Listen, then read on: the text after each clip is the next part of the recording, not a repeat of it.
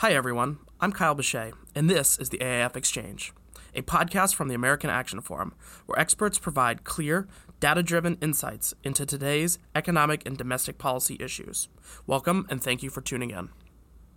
A few weeks ago, President Trump released his budget for fiscal year 2021. Since then, the House has decided to not even introduce a budget. On this episode of the AAF Exchange, featuring AAF's Director of Fiscal Policy, Gordon Gray, we will discuss the ins and outs of the budget process.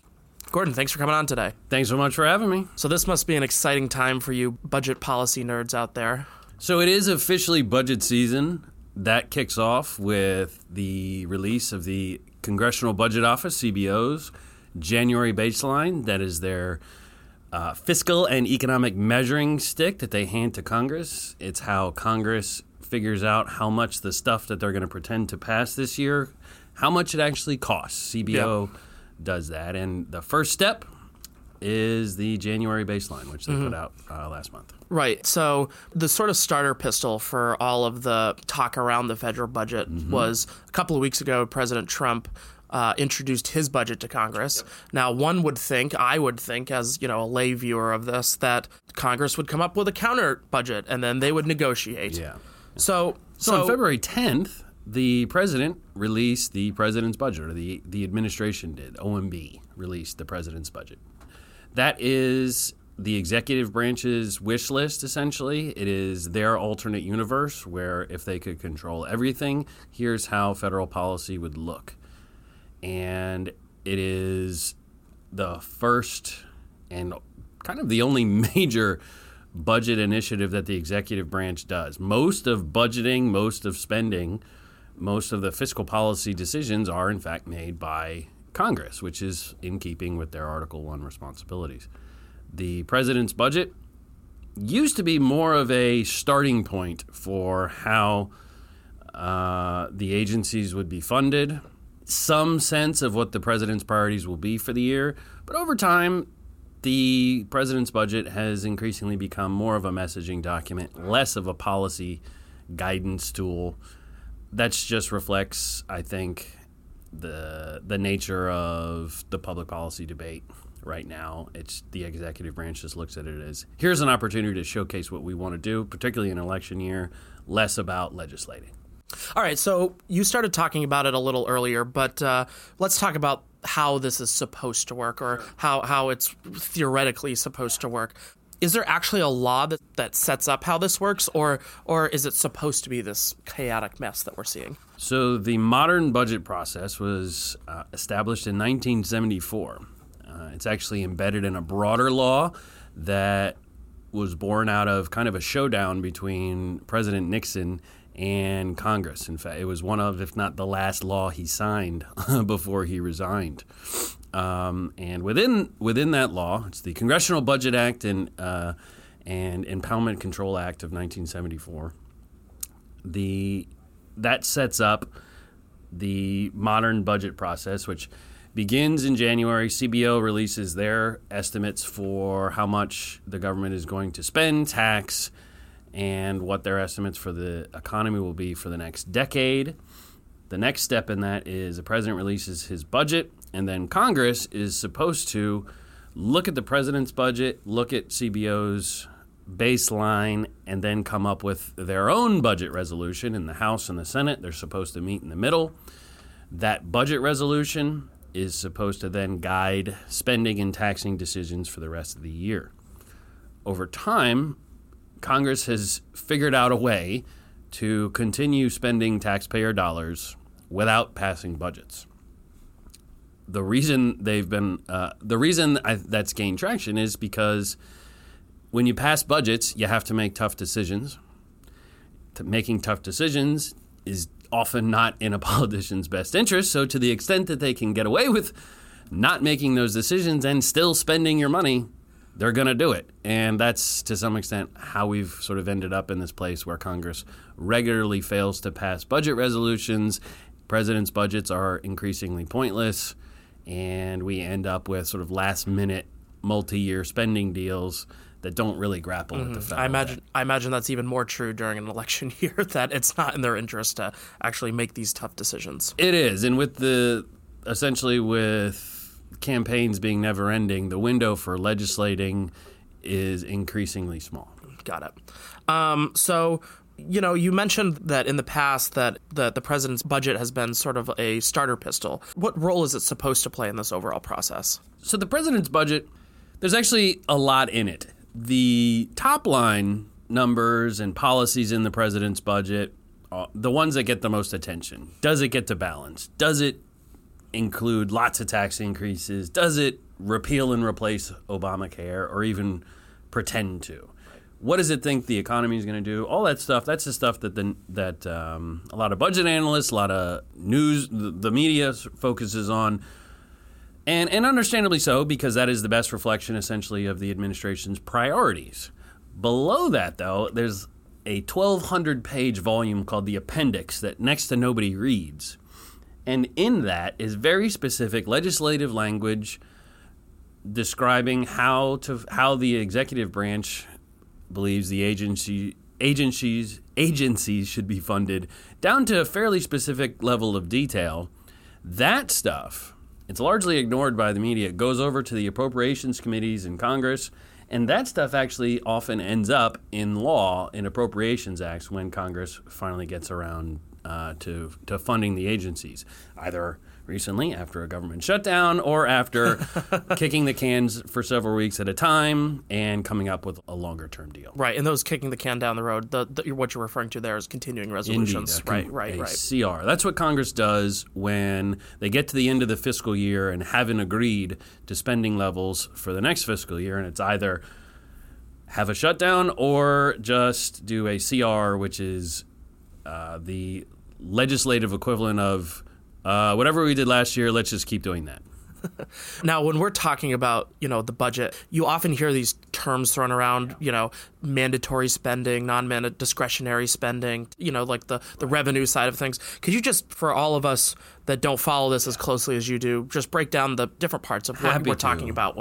Happy to. And this is one of the challenges in federal budget policy, is that there's so much jargon. A lot of it is candidly kind of needless. And there's multiple terms for the same thing, and it's easily confused. So that's a great point. So when we think about, first, what we're talking about is federal budgeting or federal budget policy. Maybe the most important thing to let listeners know is that there is actually no such thing as the federal budget. Mm-hmm. For example, if someone were to ask, go find me the budget, I'm a budget expert, and I would not be able to do it because the president has the president's budget, but that's essentially a document that he mails to Congress, which they many of its major components they largely ignore. Congress is supposed to come up with a budget resolution every year, which they regularly don't, which leaves nothing. We actually don't have anything that could be construed as a budget. Separately, when Congress agrees at the end of the year to fund the federal agencies, sometimes that package of laws or spending is called the budget. And none of them are all-encompassing or bicameral. Actually, the budget resolution can be, but none of them are span the executive and legislative branches. So we really don't have a budget. Instead, what we have are several processes that were designed to add some to systematize or otherwise discipline how the federal government, between the executive and the legislative branch, spend taxpayer dollars. Within that, if we want to think about just the terminology and the vocabulary around federal spending and tax policies, just looking at the spending side, there are two major components of federal spending. There's discretionary spending, and that's about a third of the federal budget. You have a great chart that outlines this for people, too. And discretionary spending is when people think about government spending, it's actually discretionary spending that most people think of. That's defense spending, that's spending on roads, that's spending on education, the space program, all that stuff that the federal agencies go and do. That's usually what people think about when they think about federal spending. It's only a third, though, of what the federal government actually spends in any given year. The rest is what's called mandatory spending. It's called mandatory spending because the federal government is going to write checks under these spending programs, mandatory spending programs, whether or not Congress passes laws in a given year or not.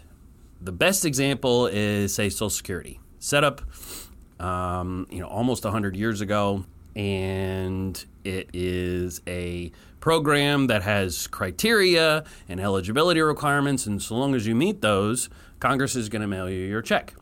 The Social Security Administration is going to mail you your check. Congress doesn't have to do anything about it. And that's entitlement spending. So this is Medicare, Medicaid, and the Affordable Care Act subsidies, and all of these programs that people broadly can call entitlements. That spending has been growing as a share of the federal budget. Back in the 60s, it was a third. And these days, it's 2/3. So it's essentially flip-flopped. The share of federal spending that is spent every year by Congress, discretionary spending, versus mandatory spending, which is now 2/3 of the budget. Thanks for laying out all of the theory of this. One of the things I appreciate when we have these discussions with you is you always know the history of how things work, and going back to the Nixon era and all that stuff. And sometimes the history is more interesting than whatever's going on today. So. Exactly. But so let's talk about a little bit about what's going on today and the reality of the budget process rather than the theory of it. Right. How does President Trump's budget specifically fit into the process you just outlined? So right now, the primary disciplining mechanism on federal spending is a 2-year budget agreement that Congress and the executive branch reached last year. That set out what the levels of spending will be for the defense programs and non-defense discretionary programs. So again, we're just talking about the roughly 1/3 of federal spending that goes to the agencies. Certainly in an election year, certainly not this president and this Congress are ever going to agree on meaningful changes to the 2/3 of spending that's mandatory spending, that's entitlement stuff. We all know that eventually there's going to have to be some kind of budget deal to get the debt sort of under control. That's going to have to touch the 2/3 of the budget that Congress doesn't touch every year. Which is a whole larger conversation. Which is a whole separate thing. But Congress and the president agreed to spending levels for this year going forward for defense and non-defense programs. They already agreed to it. They already signed that into law. That's what's going to determine what the federal government is going to spend on these programs. The president's budget, again, particularly in an election year, isn't going to really animate that conversation at all. So is this basically just an election document? Yep. Defining how he's going to frame issues in the election? It is part of that conversation. The other thing is it is likely that the president, over the course of his reelection campaign, will lay out, additional policies. He could have put those in his budget. Mm-hmm. He chose not to. So there's been a lot of talk about another round of tax cuts. There really wasn't much in the president's budget that specifies sort of what that agenda is going to look like. Right. So it's part of that conversation, but the president chose not to use it as a vehicle for sort of the totality of whatever it is that he'll be promising over the course of the year. Now, I also heard that the House isn't even planning on introducing a budget, let alone passing one. So is that normal? Because to me, as somebody that doesn't follow this, that seems crazy to me that's not happening. So what does that say about the state of the budget process right now? So that is a reflection of where the budget process has gotten. Mm-hmm. Certainly in the aftermath of the Budget Control Act. So that was the law that was passed in 2011 under the Obama presidency. You had conservative House and sort of the Obama administration having to grapple with fiscal issues and pass a debt limit. And in a divided Congress, you often get compromise legislation like the Budget Control Act, and that laid out spending caps for 10 years. Now, as anyone who sort of followed this knows, we didn't exactly stick to those caps. Congress didn't do their job either. The caps were supposed to come up with about half of the deficit savings that the Budget Control Act was supposed to deliver. Congress was supposed to come up with a grand bargain to deliver the rest. They didn't. We got sequestration. And every year thereafter, we essentially got these 2-year spending deals that sort of turned off sequestration to a certain degree. And allowed Congress to spend a little bit more than they otherwise would. As part of that, Congress decided, well, why are we going to do a budget resolution, take all these votes on amendments that we don't want, particularly in the Senate. The Senate has a process called vote-a-rama that essentially forces them to take dozens and dozens of votes on amendments that, since people know that they're going to have to vote on a certain amendment, you often see a lot of messaging amendments, a lot of politically motivated amendments. And if anyone sort of following what Congress is up to these days, they don't take a lot of votes in general. So particularly in the Senate, there's just not a lot of appetite to do a budget resolution, take lots of nasty votes. So with the Budget Control Act in place, the thinking was, why are we going to do this twice? Why are we going to do a budget resolution, take all these votes, only to have to come and deal with the BCA again at the end of the year to turn off sequestration, come up with a 2-year deal? So essentially they folded a lot of the function of a budget resolution into these Budget Control Act deals. The mechanism by that is called a deemer. It's probably not important to really go into that, but essentially what they were able to do is whenever they would pass these 2-year spending deals, they'd slip in there saying, oh, by the way, this can also be the budget, and therefore we're not going to do one. Mm-hmm. And that's essentially where Congress has gotten. Before the Budget Control Act, Congress has regularly failed to pass budgets. Sometimes it's because the House and the Senate, if they're divided, are never going to get on the same page, so why bother? Mm-hmm. Sometimes it's because they're both controlled by the same party, and hey, since we're on the same team, why would we each put up different budgets that sort of show off why we can't agree on stuff? That's been a problem too, mm-hmm. And there's just not a lot of upside for budgeting anymore. It used to be in. Yeah, this is going to be my next question. Yeah. Like, has this process ever really actually worked? Not completely, no. Right. It's not some of my West Wing idealism that's coming in here. Though, if you recall, there were shutdowns and concerns about the debt limit in the West Wing. I think that was 3 episodes long story arc there. That's right. That's right. He told Hafley, shut it down. Great episodes. But the process worked better than it did now.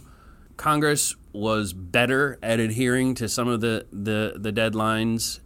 They were better at passing appropriations bills in a more timely fashion. They were better about legislating those changes openly, allowing for amendments, actually debating the bills. But I think we'd be kidding ourselves if we thought that this was sort of this golden era of legislating. Right. They never. I think there's a little less chaos in the system. 1 or 2 times I think they did everything on time. Yeah, but Gold again, star. This is a 40-some-year-old law that's never entirely worked. Yeah. So where do we go from here? Are there any easy fixes, or are these? Well, I mean, so stepping back from sort of the broader question about divisiveness and hyperpartisanship and that, like that's that I'm sure animates some of this and sort of the modern news cycle, all that. Right. Beyond that, though, there are some changes that could incrementally improve the budget process, I think. The Senate Budget Committee, and kudos to Senator and Chairman Enzi and Senator Sheldon Whitehouse, a Democrat on that committee, actually worked on some bipartisan budget process legislation. It included a bipartisan budget resolution avenue. Typically, a budget resolution is a strictly partisan affair. Particularly in the Senate, a budget resolution doesn't need 60 votes to pass because it's actually not a law. Got it. It's so it avoids like the cloture requirements, which is some more Senate jargon for Yeah, but fundamentally, with a budget resolution, you can just do it on a pure majority basis. Now that changes the nature of that sort of political coalition. If you know you don't need right now, Republicans are in charge of the Senate. If you know you don't need Democrats, you're not going to put together a bipartisan budget. You're just going to do it with your own guys. So the legislation itself looks much different. If you're going to try to do a bipartisan budget, your budget's going to look a lot differently. You're probably not going to put a repeal and replace placeholder in your budget if you want Democrats, for example.